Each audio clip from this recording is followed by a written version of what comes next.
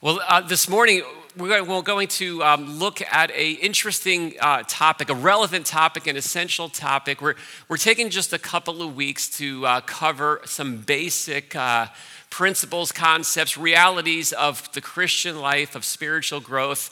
Starting next week, we're going to be starting a series in Proverbs that's going to run from Mother's Day up until Father's Day. But we have these 2 weeks where we kind of just fill in with some essential stuff. So this morning, we are going to look at the topic of the Holy Spirit and the role, the defining role he plays in the Christian life.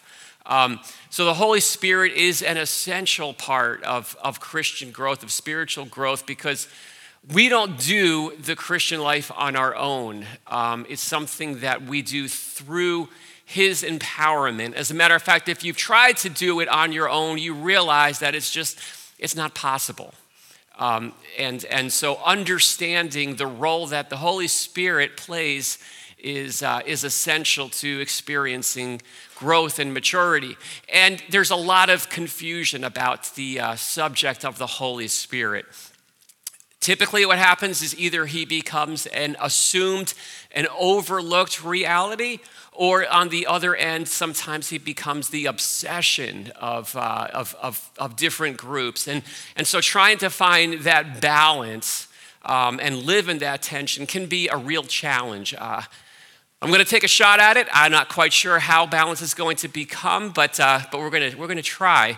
But the goal is not just to know about him; it's to know him and to encounter and experience him, and to understand what he's doing and cooperate with his agenda for our lives. And so I'm going to answer 3 questions this morning about the Holy Spirit, and this message is going to be a little bit different from the ones that we typically go through on a week-to-week basis, where typically we're in one passage, we stay there, and we just kind of work through that one passage. So this morning, it'll be a rare exception where we're going to be kind of going to a few different passages. Most of them are going to be on the screen behind me. And so 3 questions. The first question is, who is the Holy Spirit? When we talk about the Holy Spirit, what are we actually talking about? And some of you, this may be like, this is an obvious question. The answer to this question is obvious, but it may or may not be. There is a lot of confusion over this topic. Francis Chan actually wrote a book a few years back, a whole book about the Holy Spirit, and he titled it Forgotten God, because the role and the reality of the Holy Spirit had been so overlooked. And so let's start with this reality, is that the Holy Spirit is a person, not just a power. And so sometimes you can think of, okay, the Holy Spirit, that must be like in Star Wars. That's like the Force, right? That's just this impersonal kind of power. But that's not what we're talking. That would be a mistaken concept of the Holy Spirit, because we're not talking about an it, we're talking about a who. It's not a force, it's a person. And by person, I don't mean that the Holy Spirit has a physical body. He is spirit, but he is person, he's personal. So Jesus refers to the Holy Spirit as he. In John 14:26, he says, "But the Helper, the Holy Spirit, whom the Father will send in my name, he will teach you all things and bring to your remembrance all that I have said to you." So it's a he, not an it. It's actually, to get more specific about who is this he, this Holy Spirit is God himself, a part of the actual Godhead. And so in Acts chapter 5, the Apostle Peter refers to the Holy Spirit as being nothing less than God himself. And so when we're talking about the Holy Spirit, we're not talking about someone less than God the Father, less than God the Son, Jesus, but in Trinity and in this triune form, a part of that Godhead as a person. And the important thing about this point that it's a person, not just a power, is that since the Holy Spirit is personal, that means that we can have a personal relationship with him. He is someone who can be known. He is someone who can be experienced. He's someone who can be encountered in our lives. And so the other point about this is understanding that the Holy Spirit lives in the life of the believer. And so he chooses to inhabit the lives of his people. So let me just read this passage and hear what Paul explains to the believers in 1 Corinthians. He writes this to them: "Do you not know that your body is a temple of the Holy Spirit within you, whom you have from God? You are not your own, for you were bought with a price, so glorify God with your body." So he describes the life of the redeemed believer as being a temple, a place where God would inhabit his presence. And there's this radical change of address between the Old Testament and the temple that the Old Testament Jews knew, and the New Testament address. And so in the Old Testament, you could read about the temple, and it was this fantastic structure, detailed, all kinds of things that went into it. And people knew that if you wanted to find God, if you wanted to come near to God, if you wanted to encounter him, you went to the temple. That was the place where God is everywhere, but he manifests his presence. He makes his presence known in that temple place. He chooses to reside there. In the New Testament, this is amazing. That changes. So it's no longer this building. It's his people. It's his redeemed people that God chooses to live, chooses to make his presence known in and through the lives of his people. In your life, child of God, in my life, that's amazing. That means where I go, he goes. His presence is with us wherever we are, and he's a part of everything we do. And so Paul in this passage is challenging the believers in Corinth that pay attention to that. This matters. Your life is the place where the Holy Spirit resides, and so recognize that. In other words, we have the chance to either make our hearts a home that he feels welcome in, or a place where he's sort of like an uninvited guest that's there, but there's not a lot of regard and attention paid to him. But God chooses to manifest his presence through depositing the Holy Spirit in the lives of his people. And in addition to that, the Holy Spirit is at work. So if we understanding who he is, we have to recognize that he has an agenda. He's not residing inside of our lives just to hang out. He's at work. He's at work in our lives and through our lives and in this world. And John 16, Jesus says this: "When the Spirit of truth comes, he will guide you into all truth, for he will not speak on his own authority, but whatever he hears, he will speak. And he will declare to you the things that are to come. He will glorify me, and he will take what is mine and declare it to you. All that the Father has is mine. Therefore, I said he will take what is mine and declare it to you." And so that just gives a little bit of an idea about what the work is that the Holy Spirit is doing. He's guiding and illuminating. He's called the Spirit of truth. He's leading our lives to the truth, away from lies into the truth. He's called the Comforter. He brings comfort to our lives. He convicts. Not condemns, but convicts and points out those areas of our lives that aren't aligned to God's will, and says, hey, let's pay attention to that. Let's deal with that. Let's address that area. In Romans 8, it talks about the interceding work that he does on behalf of believers. And it says, likewise, the Spirit helps us in our weakness. For we do not know what to pray for as we ought, but the Spirit himself intercedes for us with groanings too deep for words. And he who searches hearts knows what is the mind of the Spirit, because the Spirit intercedes for the saints according to the will of God. I love that passage, and the reality that talks about is that sometimes we don't know how to pray. Sometimes we're praying in our lives for things that aren't actually the right things. And so the Holy Spirit is actually taking those prayers and redirecting them to align with God's will, and giving us what is best for us if we had the mind of God. And so there's some powerful work that he is doing. That's just a sampling. It's just an overview of understanding who is he. There's some facts there. So now we want to kind of take it to the next question and get personal. And the next question is this, is what does the Holy Spirit want to do with my life? What does he want to do? So that's the question, and the answer, there's a lot of different answers you can give to that, but I want to focus on this one, is that he wants to fill your life. He wants to fill your life. So in Ephesians 5:18, it says this, "And do not get drunk with wine, for that is debauchery, but be filled with the Spirit." And, all throughout Scripture, you consistently see the Holy Spirit and his activity in our lives is it's compared to like a liquid. Usually it's like oil.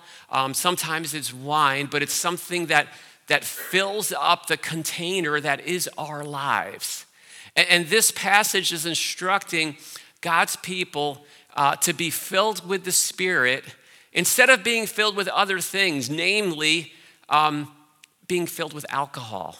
And that's something that we can all understand, and it actually provides a pretty good idea of understanding the work of the Holy Spirit, because there's some similarities there of being under the influence of a controlling substance. That something has a controlling influence over your lives. If you drink too much alcohol, it's going to lead your life in a particular direction, in a not a good direction. It says, don't do that. It doesn't say don't fill your life with nothing, but instead of being filled with these controlling substances, instead seek to have your life controlled by the Holy Spirit. Let him fill you up in such a way that he becomes the controlling influence over your life.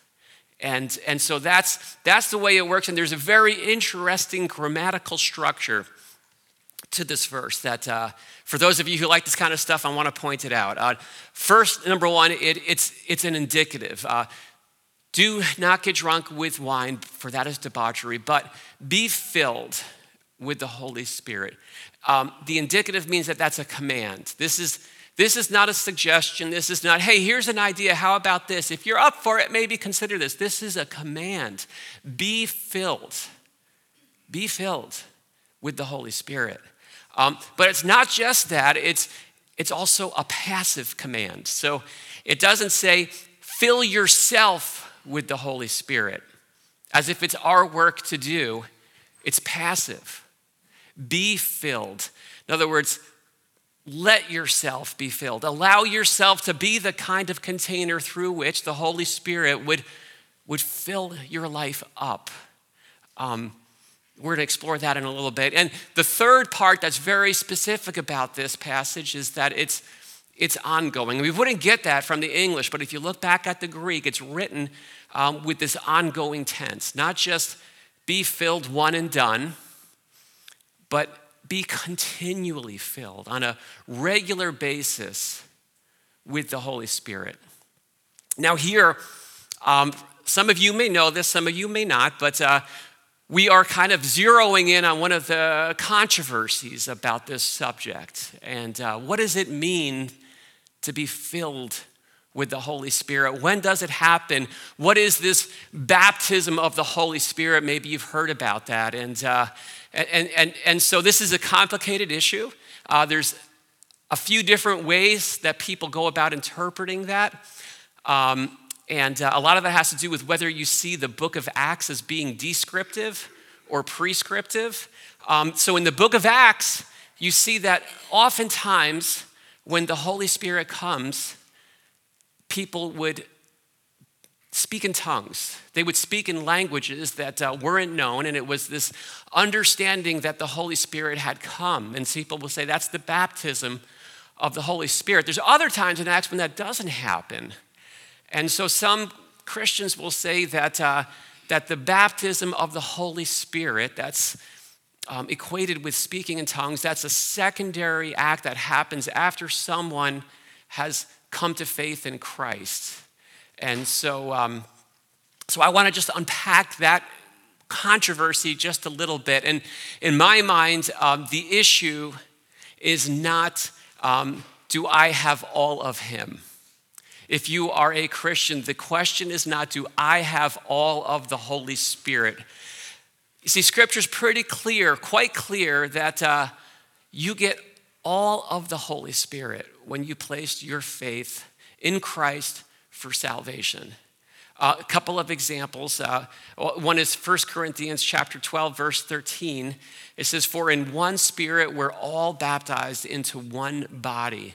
Jews or Greeks, slaves or free, we were all made to drink one Spirit." And so there is this one Spirit that comes, and that's the what? The baptism of the Holy Spirit it's the very thing that makes someone a Christian.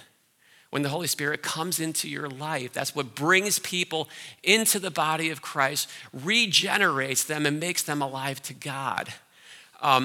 That's the what. The second question is the when. When does it take place? And for that, I want to turn to Ephesians chapter 1. It says this, "In him you also, when you heard the word of truth, the gospel of your salvation, and believed in him, were sealed with the promised Holy Spirit, who is the guarantee of our inheritance until we acquire possession of it, to the praise of his glory." So that answers the when question. When do you get the Holy Spirit? And the answer that Ephesians gives us, that takes place when you believe. When someone responds with saving faith and trust from the gospel message and places their faith in Jesus Christ. That's when the Holy Spirit comes.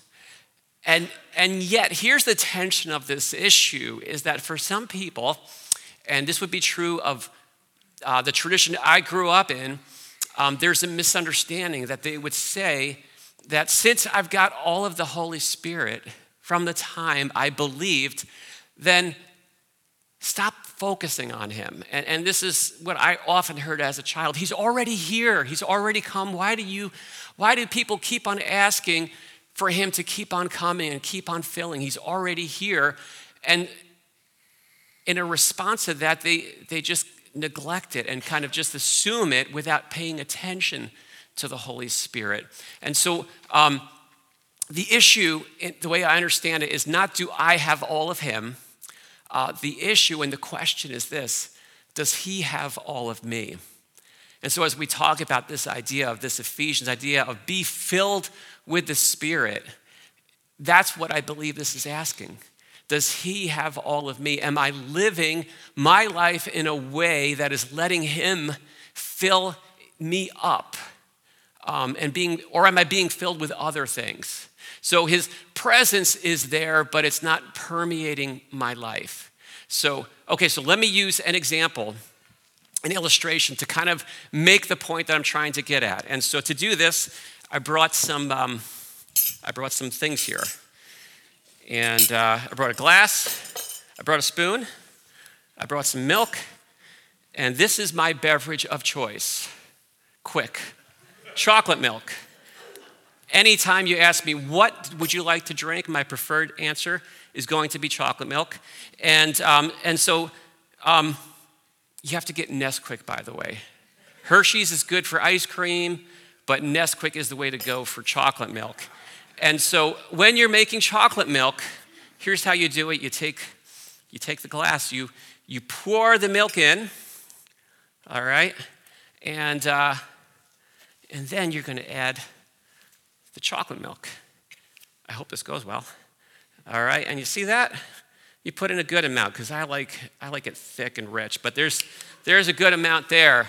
Now, you can look at that, and there is chocolate syrup present in this glass right now.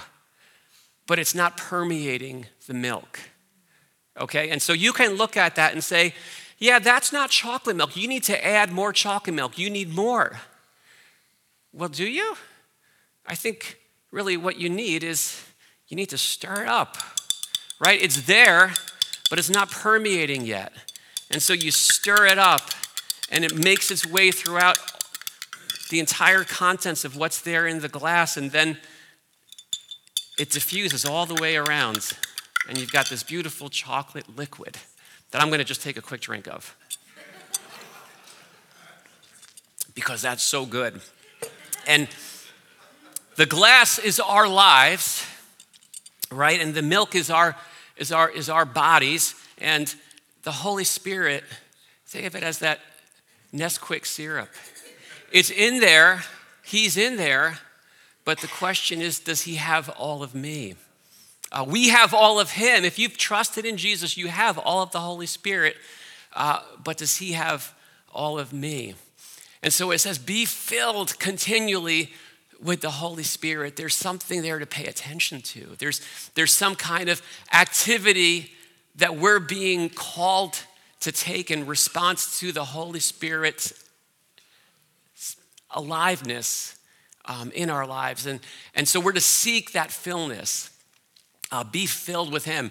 What does that look like? One is to desire more of him, to grow an appetite for the Holy Spirit, to have a hunger for him and not just be content with staying status quo. That can happen pretty easily, right? There's this just genuine God-birthed desire to want him, to want the Holy Spirit to have that defining influence on your life.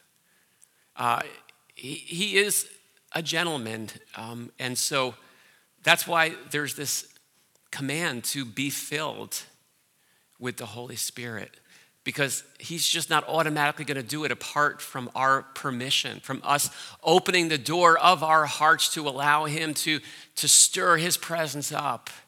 He oftentimes works in surrendered hearts that are inviting him into it. So that requires surrendering more of me, of just saying, Holy Spirit, I don't want to be in charge of my life.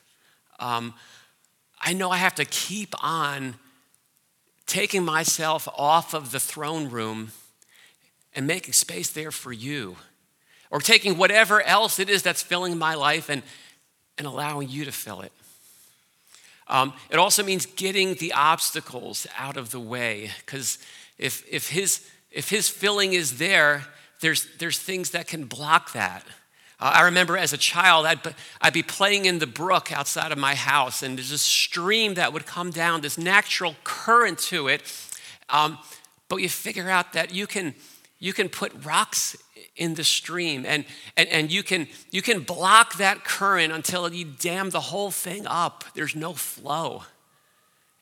And when we allow things like bitterness, unforgiveness, envy, hatred, pride, and lust to fill our lives, we're blocking the flow of his Holy Spirit, of his filling in our lives. And so the activity is to just get those obstacles out, take them out of the way so that he can fill us.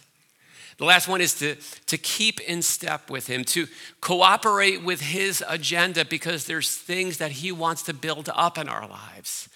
There's something that he's trying to do, and we can have this disposition of either fighting that or cooperating with that. And maybe it's perseverance. Maybe he's building up that just perseverance through difficulties that are going in your life. Maybe it's patience. And you can say, okay, Lord, I don't like this, but I understand this is something that you're doing and I want to get on board. I don't want this obstacle, this challenge, this situation I'm going through to be wasted, so use it. And he will. And so that's the issue of what he wants to do. There's one last question that I want to look at is, and that is the question, what does he want to do with our lives? And what he wants to do is to produce two things: the fruit of the Spirit is first thing, so that we can love like Jesus.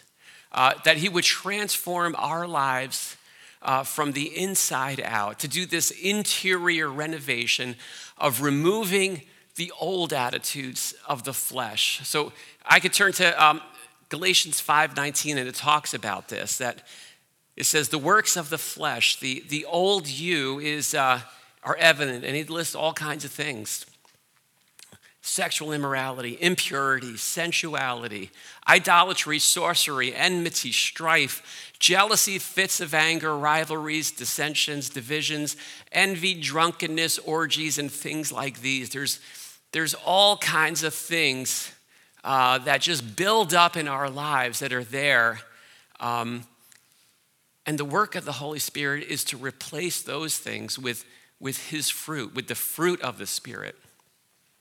But the fruit of the Spirit, it says, is love, joy, peace, patience, kindness, goodness, faithfulness, gentleness, and self-control. Now, it's worth noting that this passage isn't calling us to bear those fruit. This is not our fruit to bear. This is the work of the Holy Spirit producing this within us. It's the byproduct of his work in our lives. And so it's a reminder to us that this is not a try-hard, self-effort Christianity, right? The main directive in this passage in Galatians is to walk by the Spirit, to keep in step with what he's doing, to cooperate with his agenda, and to attend what he's taking shape in our lives. And the byproduct, the outcome of that will be these things.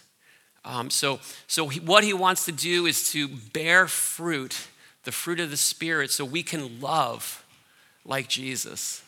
And that's a good thing. The second thing is that he gives us the gifts of the Spirit so we can live like Jesus. In 1 Corinthians 12, it says this: there are varieties of gifts, but the same Spirit. There are varieties of service, but the same Lord. And there's varieties of activities, but it's the same God who empowers them all in everyone. To each is given the manifestation of the Spirit for the common good. For to one is given through the Spirit the utterance of wisdom, and to another the utterance of knowledge according to that same Spirit, to another faith by the same Spirit, to another gifts of healing by the one Spirit, to another the working of miracles, to another prophecy, to another the ability to distinguish between spirits, to another various kinds of tongues, to another the interpretation of tongues. All these are empowered by the one and the same Spirit, who apportions to each one individually as he wills.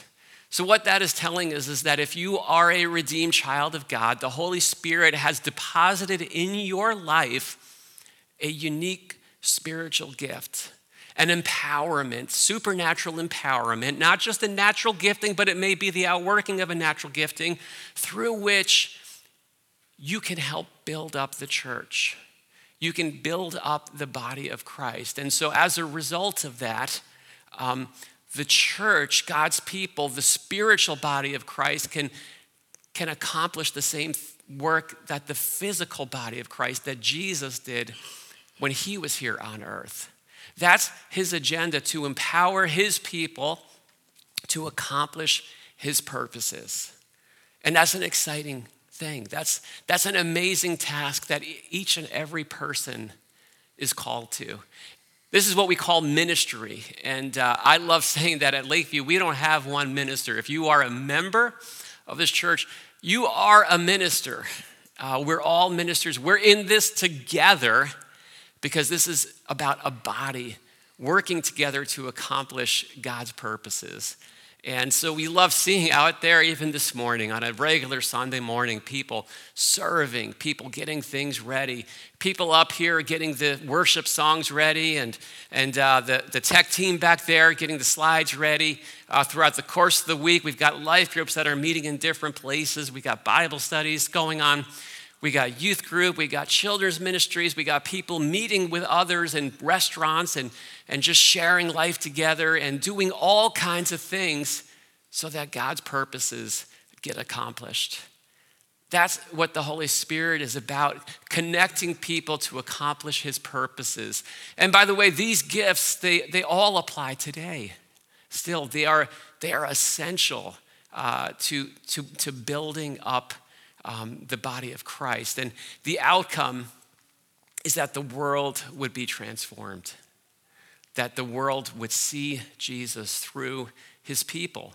And that's the outcome of the work of the Holy Spirit in the lives of his people. I would just say that it's worth noting that the gifts of the Spirit are subject to the fruits of the Spirit. And just kind of putting one above the other, sometimes churches get that twisted, they get that backwards. And the gifts of the Spirit are leading before the fruits of the Spirit. But the gifts are meant to operate within the fruit of the Spirit. And this is just the beautiful way that a church operates. The Holy Spirit is essential. There's not a single aspect of what we would describe as the Christian life that can be accomplished apart from his empowerment, his activity, his leading. It's not to be an assumed presence. He's to be an attended reality. The defining feature of his life, of his presence in someone's life is not ecstatic experiences.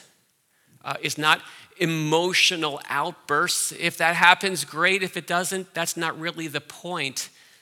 The byproduct of the work of the Holy Spirit on a person's life is a transformed life that looks more like Jesus, that lives more like Jesus, that connects together with God's people to see his purposes accomplished. When he is the controlling influence over our lives, things happen. His work moves forward. And that's an exciting thing for us to continue to grab onto, to pursue, and to just follow wherever it is that he leads. Let's pray together. Lord,